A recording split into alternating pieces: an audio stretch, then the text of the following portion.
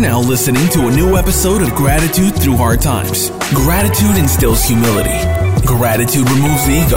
Gratitude helps empower the best in others around you. Our goal is to guide individuals and companies to practice gratitude so you can live a longer, happier, and more successful life. Get ahead of life with connection and purpose.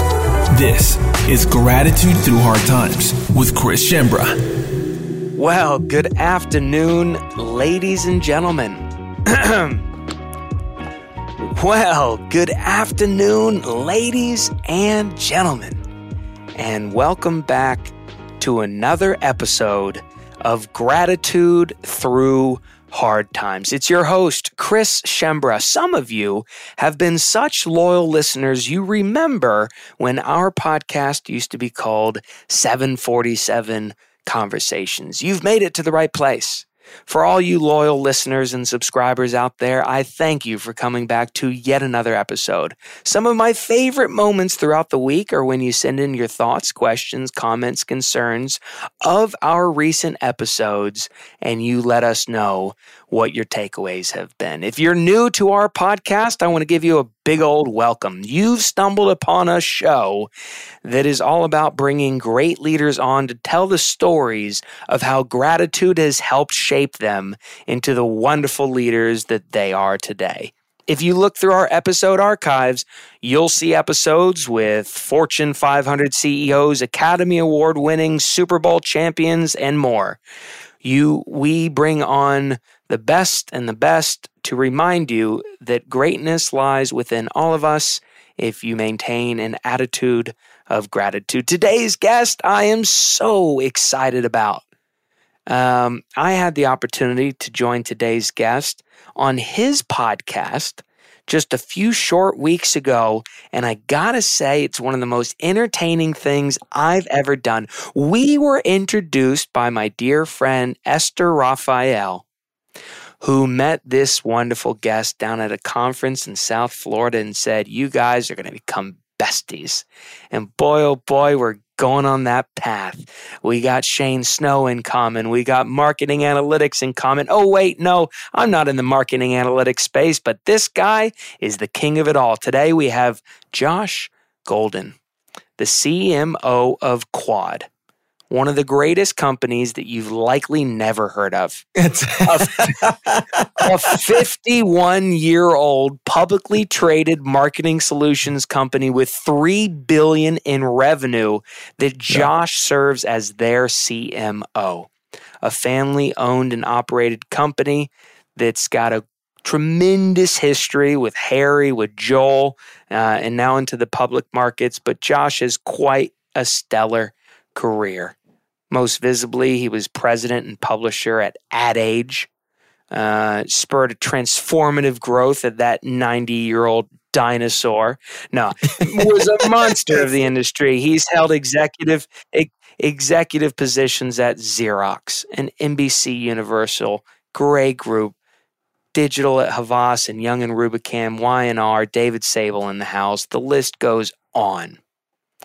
I like him the best as being the host of the hit podcast, 3 Things I Know For Sure, where he brings on amazing experts like Dorie Clark and all these great people to tell 3 things that they know for sure, like 100% sure of one topic. And that's my favorite part of Josh's career in life, and we're becoming fast friends, and it's such an honor to have him on the podcast here today. So without a round of applause, Josh, welcome to the podcast. Chris, thank you so much. Wow, that was one hell of a warm-up.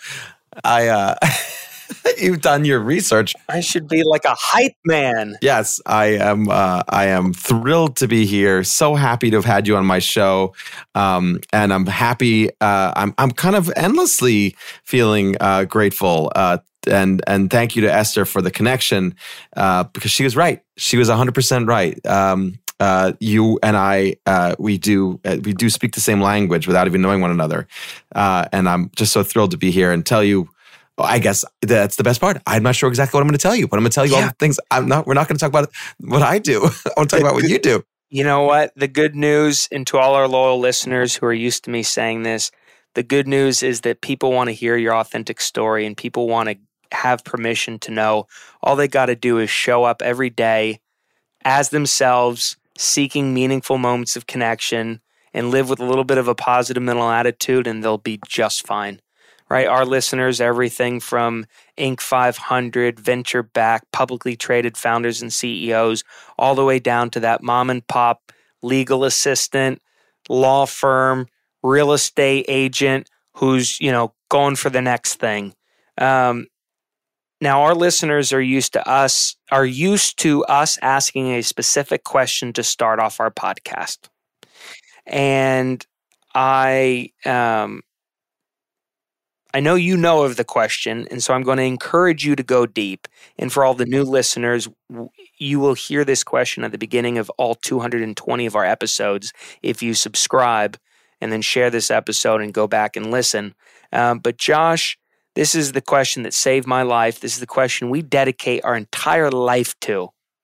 If you could give credit or thanks to one person in your life that you don't give enough credit or thanks to, that you've never thought to thank, who would that be? Well, I thought about this one only because I read your book and I had the benefit of thinking about it a lot. The truth is, Chris, I'm a real gratitude guy. So I'm always thanking everyone when I was at Ad Age, the people who worked my events. I made certain that I walked around to every single person and thanked each person who was, running an event for their specific effort.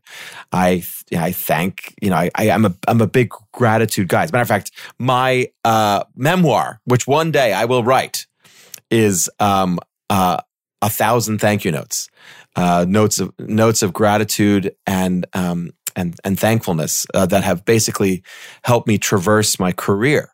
Because I do not believe I could have gotten to where I've gotten without people helping me. So I would say I had a conversation with my wife about it this weekend.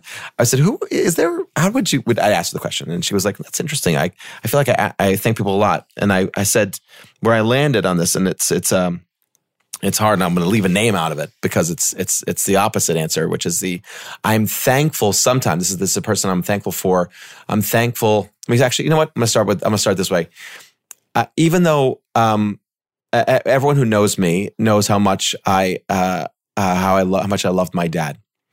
And my dad is no longer with us, and he died in November of 2019. But he celebrated in my mind. I had a little birthday walk with him yesterday morning because it was December 11th was his birthday, and I still talk to him. And while I believe that I've always been thankful for him and all that he's done in teaching me how to be a good father, and which I think is the most important job, but also to be a good partner and a good listener, because he was a much better listener than I ever was. But as I was walking around the block, I thought to myself, if it was possible, I'm still learning from him after he's been gone. And I was thinking about all the things that he would have offered as pearls of wisdom, which he was so good at. There was a strange thing that he had about his capacity to listen, and about how so many people felt that he was more of a father to them than many people feel about how they all felt about their own father. So I did tell him this while he was alive, and he knew how I felt. But I feel like it would be strange for me not to offer this deepest and most sincere feeling of gratitude for having the kind of father that I had, that inspired me to love the woman who I love today and love my children the way I do, and know how to fix a light switch without turning off the breaker, the kind of things that a good dad will do. And I am endlessly grateful about my relationship with him, that was pure.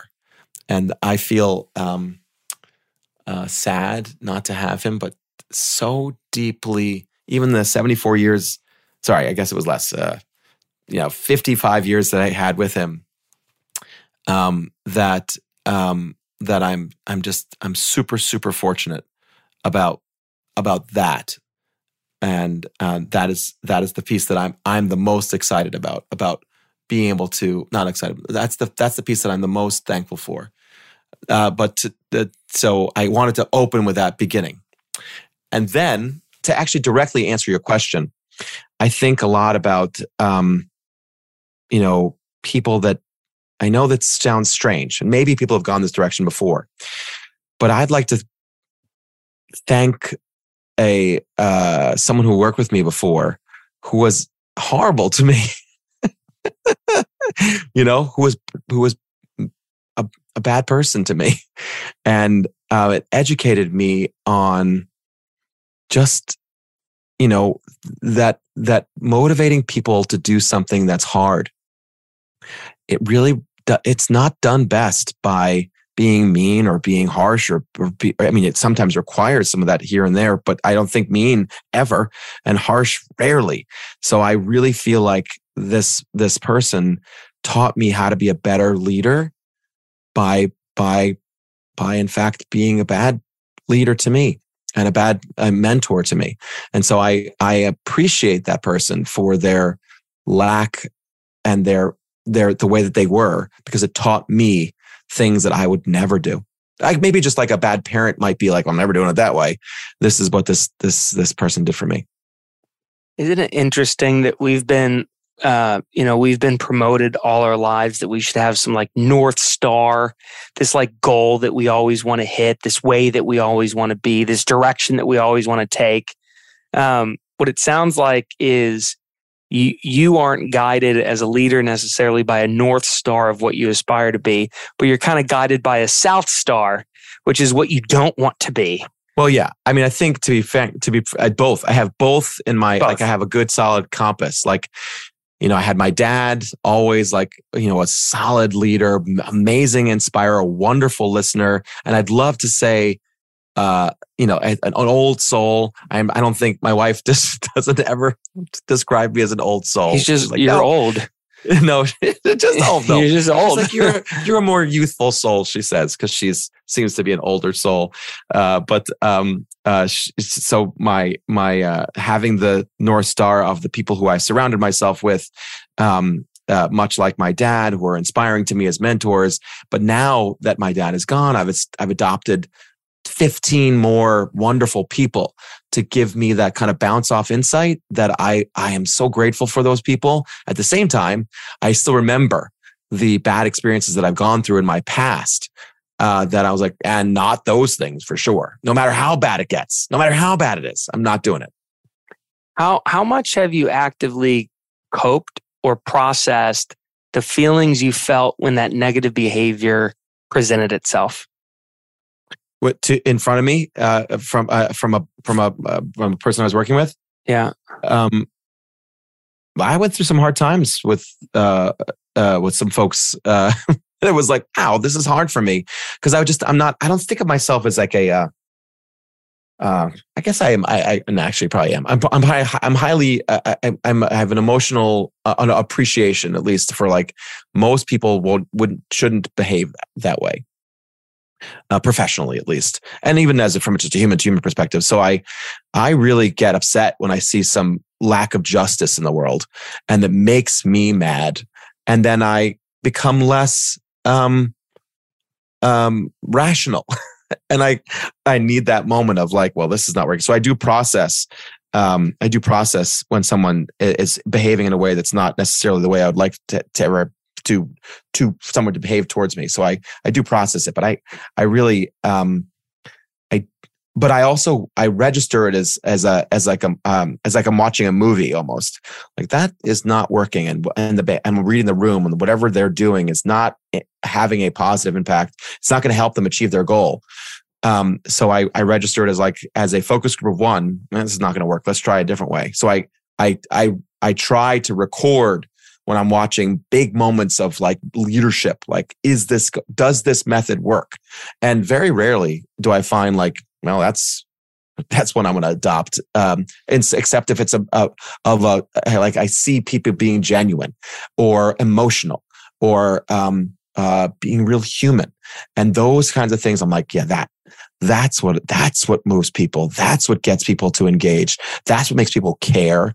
Because when we're, in jobs, they're all hard, or else they wouldn't call it a job. It's hard.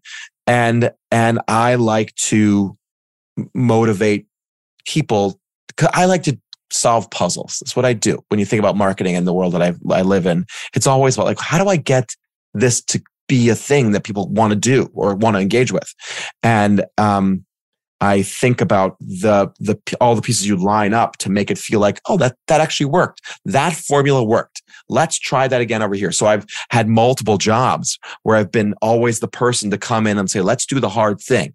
Mm-hmm. So if here you are stepping up to the plate saying, hey, I want to be a part of this hard thing. And then you look around and be like, who's with me? And if you're not an engaged, entertaining, exciting, inspirational human being, you will forever have no one charging up the hill with you. You'll be alone. So I found that it's just so much better to be grateful, and so much better to be enthusiastic, and so much better to be positive, and so much better to be very rarely pointed. However, and just like referencing my dad again, he very rarely spoke. The man said few words, but when he spoke, it was like, well, shit, that's really smart. I should have, and it was like, you're probably too old for you, but there was this commercial where when E.F. Hutton talks, people listen. And it was a financial consulting firm or financial firm. And the whole commercial was E.F. Hutton was about to talk and everyone was just like, they just got quiet. So this is what happened when my dad would do this thing. He had this thing. It was just a habit. He wouldn't ever really, speak much, but when he would speak, he would clear his throat before he would speak. It was like, that was it. And I'm talking 50 people would just shut up and just be like, he's going to say something. So rarely talk. Anyway, this my point is when you connect to people together and you're a positive influence, they kind of want to do hard things. So I found that this is the thing that gets people to be excited about doing the hard thing with me. Well, it's interesting. I think it was Business Insider, or it was the New York Times, or it was the Wall Street Journal. I don't know. Someone did an expose about you joining Quad. And what they said was that, the greatest thing that you're bringing to Quad is a unique ability to transform organizations, as you did with Xerox, as you did with NBC Universal, as you did as president and publisher of Ad Age. And so my question is, when you realized that you had the power of transformation within you, or I should actually ask a predecessor question, which is, what ways have you had to transform as a leader throughout the years? And what are the telltale signs that you need to make that transformation yourself? That's a great question, Chris. I will tell you, I have had 3 major chapters of leadership that I think that I would say are pretty, at least obvious to me. In my early days, I went to film school and I was a communications major, and I went out to LA, and I was kind of this, I worked on the O.J. Simpson trial for the prosecution. And I was a 21-year-old, working for Marsha Clark. Every night she would call me and be like, we have another problem. And I would come up with an idea and produce something and deliver it. And I was really kind of a deliverer. I wasn't running a team, obviously, but I was still in that role. It was like the most visible trial of the century. It was nuts that I was making that stuff happen. But that was a time where I was really sort of honing the craft piece of that. And that wasn't really leadership at all, which is sort of, I know I'm going to learn how to do this really, really, really, really well. And it was more storytelling than it was like marketing, but it's still the same. The second time, it's funny. I was at, when I was on the agency side and I was running an account, and I thought I was a pretty good account manager. And then they were like, the agency leaders, would you like ask me to run the team? And I was like, I'd love to run the team. That sounds amazing. But I thought that I was going to be running multiple pieces of business. Turns out when you're promoted to running the team, you actually don't touch business at all. You're just managing people. And that was a big mistake for me, because I was like, I wanted to run the business. I love the business piece. And so I learned at that time, like, I had to learn how to be a manager, and I didn't know how to do that. And I thought that being a manager was much more about describing and explaining and doing it for them a little bit. And what I found in my early 30s was that I was horrible at it. I was like actually bad at managing people because I didn't know how to do it. And I'm not saying I've totally nailed it just yet, but I do know that the more that I became less about the business per se and more on focusing on having the smartest people around me possible, and those smart, obviously way smarter than me, but then inspiring them to do their best thing, and just pushing them out on stage and be like, you're going to nail this. And they're like, it's not me. I don't know what I'm talking about. Like, I know you feel that way, but you have to go out there and tell everyone what you think, whether it's for a pitch or a, on stage presence. And as in my latter part of my career, this is my game plan. Like, I choose the hardest thing I can go make happen. I know you included in your warm up, how Quad is a company that no one knows, but the truth is they are known somewhat. But the largest part of Quad is that they're a manufacturing company, and they've just recently acquired numbers of different agencies to help solve marketers' problems better and deliver a better marketing experience for their customers. And my whole perspective on that is it's really hard for companies to transition. NBC, same story. AT&T, same story. And, Xerox, same story. Everyone wants their company to evolve. I just happen to be the marketer that they come to when it's like hopefully not Sisyphean task, but a task that's achievable, but you have to get the right motivation behind it. So I feel like this is my secret formula that I approach every single job with. I go in, I have a plan, but I go and get the most brilliant people to surround me with and heap praise onto them and put them out and give them opportunities to grow. And that's what I just love doing that thing. That attitude, your founder, Harry, many years ago famously said that a can-do attitude leads to rapid-fire growth. When the chips are stacked against you and the odds are too great to muster and you're acquiring all these things and they turn to you, that's a lot of pressure for a 30,000, 40,000 person organization, however big you guys are. How do you maintain that positive mental attitude even through the hardest of your times? Like, how do you do that in your personal life as a leader? So Harry, just because I didn't get a chance to meet him, but his son is running the company and his name is Joel, and he's just a fabulous leader and has the same energy and vim and vigor that Harry had. A different kind of persona, but still just so amazing people. Like they're people leaders, And so in my personal life, in the way that I guess I approach a business problem, because can I describe? Here's how I describe it. It's like falling in love. You go, it's like an interview is like a first date, and a couple times in you're dating, and you're more, it gets more serious, and you're having, you come up with a strategic plan. So I can line these things up.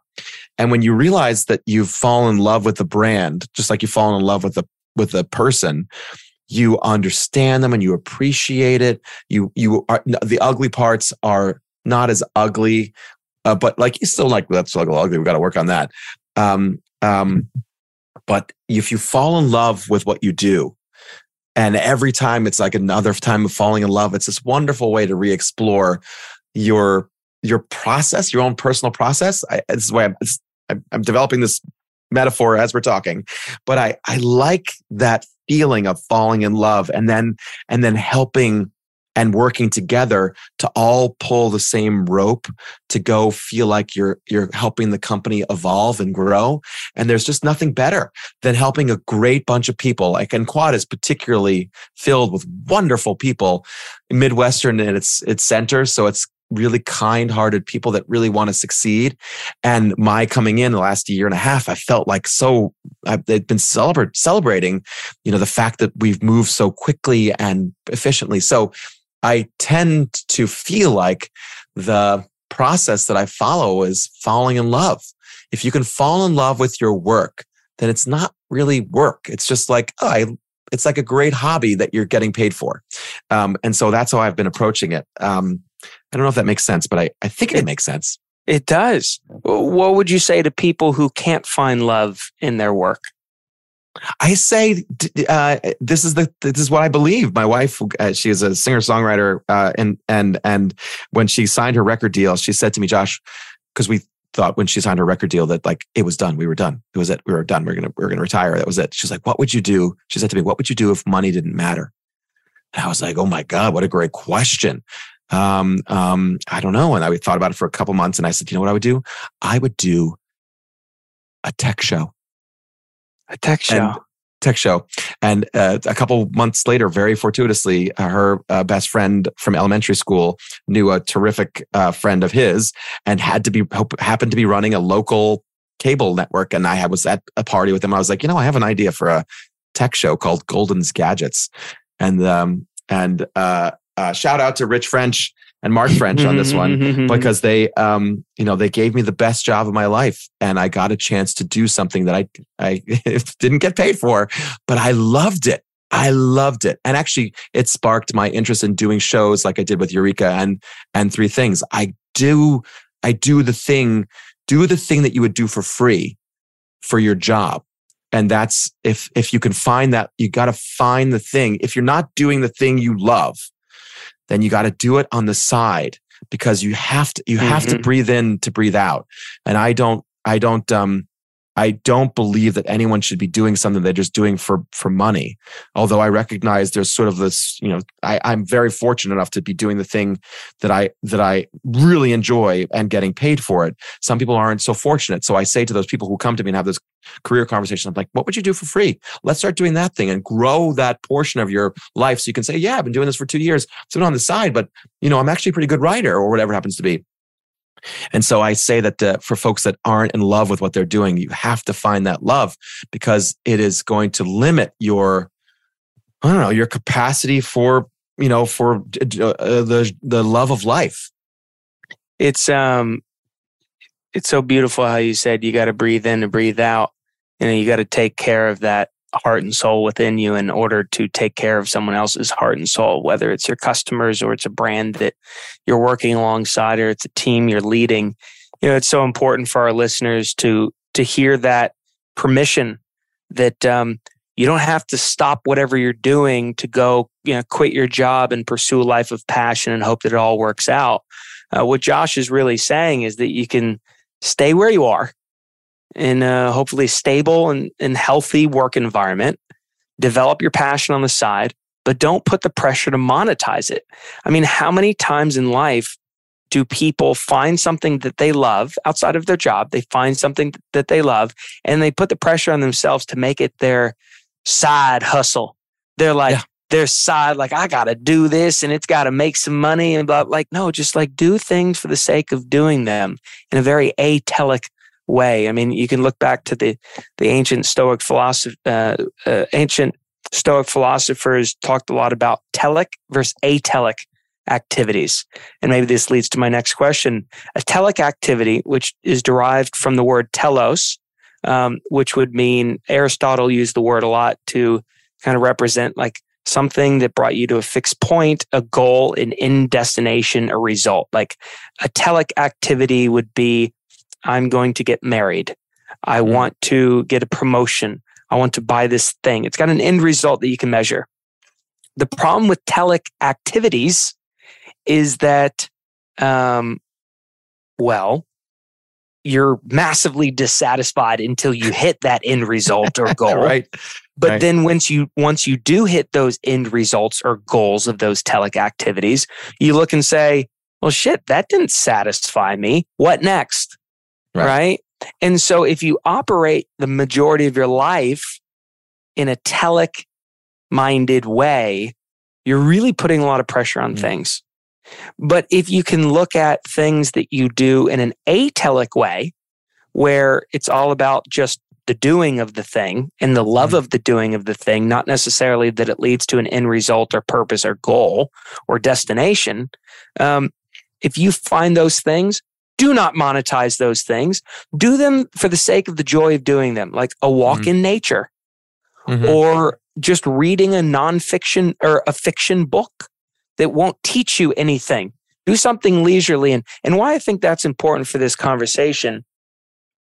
I have a great story for that if you're interested in it, for sure. I'll jump in. Yeah, okay. Yeah. Yeah.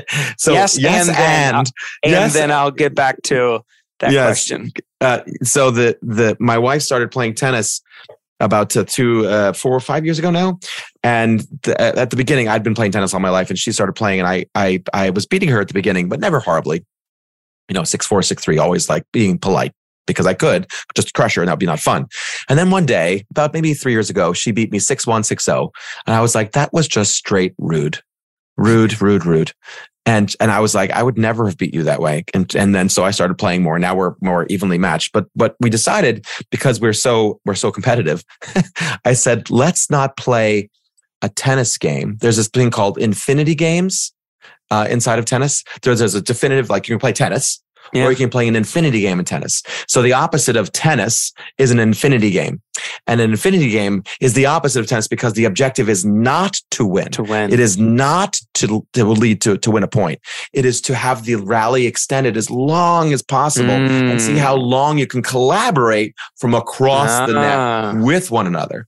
And so I love the telic versus atelic perspective, because a telic goal, of course, is going to lead to potentially being annoyed with your wife about her beating your ass at tennis, where an atelic focus allows you to enjoy the love of the game of tennis and extend it for as long as possible because you enjoy being with your wife and it's fun playing tennis together. But it's the opposite of beating one another. It's collaborating from afar. So I think about that metaphor is so important for life, because if you are trying to win at each moment, I want to get to this next plateau, you will be disappointed when you get there. And there's that letdown that happens actually.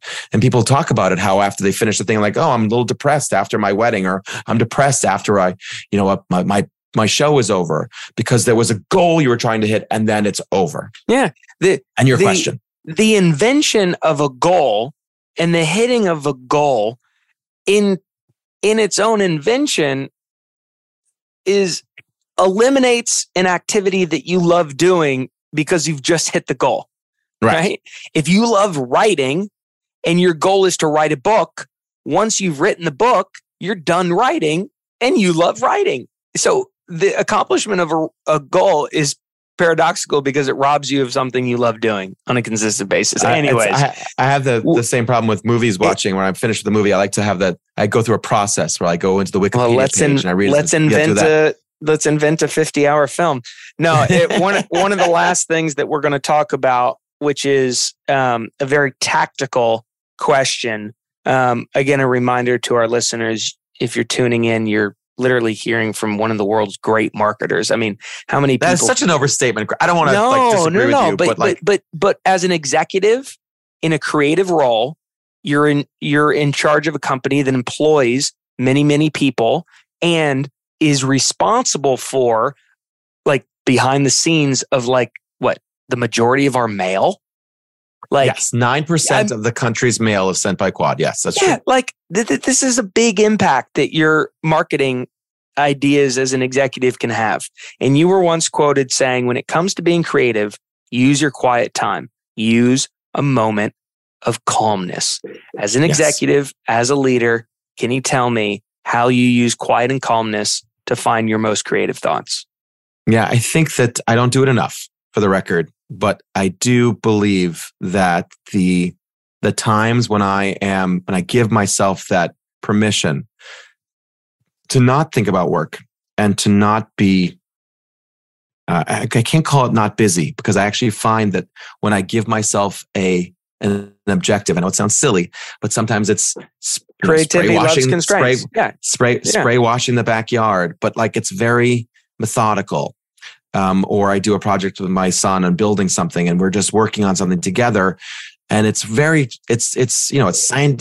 the front of the door of the back of our house. It takes 40 minutes, but you're really, you're into it. And there's something about the physicalness that lets my brain go into this sort of next level relaxation where it's very calm and it starts to crunch really hard on what I'm working on. And it's almost as if it's delivered like out of the microwave, finish the project, like bing. And I open, I'm like, oh, look at this amazing popcorn that's been made. When did that even happen? And that is the piece that the moments that I give myself where I'm not actively engaging and walking away lets the secondary, I don't know where this is in my brain. I'm sure it's something that someone would know all about. But there's a secondary part that if I go away and step away, it allows for the solution to come to me. And I don't know how it exactly works, but it does work. I think Oliver Burkeman has the answer to that in his book, 4,000 Weeks. And I think Alan Gannett might even have the answer to that in his book, The Creative Curve. Listeners, if you're reading about that, definitely check out those two books on creativity and time management and finding calm and quiet in one's life. But I don't know the answer. But the most important thing that you said in there is that you don't do it enough. And it's just an awesome, truthful moment of saying, I can believe these things. I can live these things. I can teach these things to my team. But how often do I do it myself? And I think that's the great takeaway for all of you listeners out there is that you taking care and appreciating that you do the work yourself needs to come first and foremost. In order to show up in an empathetic, curious, listening, humble, yet confident way to your team, you must do the good work on yourself and appreciate the work that you do. Josh, this has been a great podcast. We could go on and on and on for hours and hours. I'm ready. I'm now warmed up. Let's go. I literally have, questions about, marketers need to captain both speedboats and tugboats. I grew up as a shrimp boat captain. I was literally talking about my captaincy this morning with a new friend, and there's so many questions I want to ask you about. What triggers in your heart and soul when you see that there's a lack of justice in the world. I want to ask you about how you go about thanking people that are staffing the event, not necessarily people that are sitting in the event. I want to ask you about your thank you note rituals. That's a good one too. I want to thank, part 2 is coming. So folks, thank you for tuning in. I want to honor Josh and my time as well. But thank you for coming. I'm so happy to join you, Chris. I love what you focus on. I love that that a guru exists in the world that's letting us sort of celebrate what I think is one of the most important characteristics to do and to offer is feeling grateful. Feeling grateful. Folks, that's all you can really do is, wake up every day, regardless of your circumstances, and try to maintain an attitude of gratitude. The choice is yours. The shift from ingratitude to gratitude is a slight shift in perspective with a few gratitude micro interventions. You can read about some of those micro interventions in our new book, Gratitude Through Hard Times. It will outline a lot of the science and psychology that Josh actually talked about today on the call. I didn't get a chance to actually sharing about it on the podcast, but when Josh gave gratitude to a negative autobiographical experience from his past, that is evidence-based. Philip Watkins, a researcher out of Eastern Washington University, actually coined the term grateful processing. And he found that when you can assign positive benefits to a negative autobiographical experience and give gratitude to it, you can actively work on coping and processing, making it part of your story and using it as a teaching moment for yourself and others. So what Josh just did today was literally like the scientific version of gratitude. As you know, we don't do the woo-woo stuff in this podcast. Everything is rooted in science and psychology. If you haven't clicked that subscribe button yet, we invite you to do so right now. Smash that subscribe button. Smash that subscribe button. I can't wait for so many conversations to bring to you all. I thank you for your active listenership. Josh, it's been a pleasure having you on the podcast. To all our listeners, I say farewell. Hope you're having a phenomenal day on Earth. Remember, folks, it's your world. Go explore, and we'll see you next episode.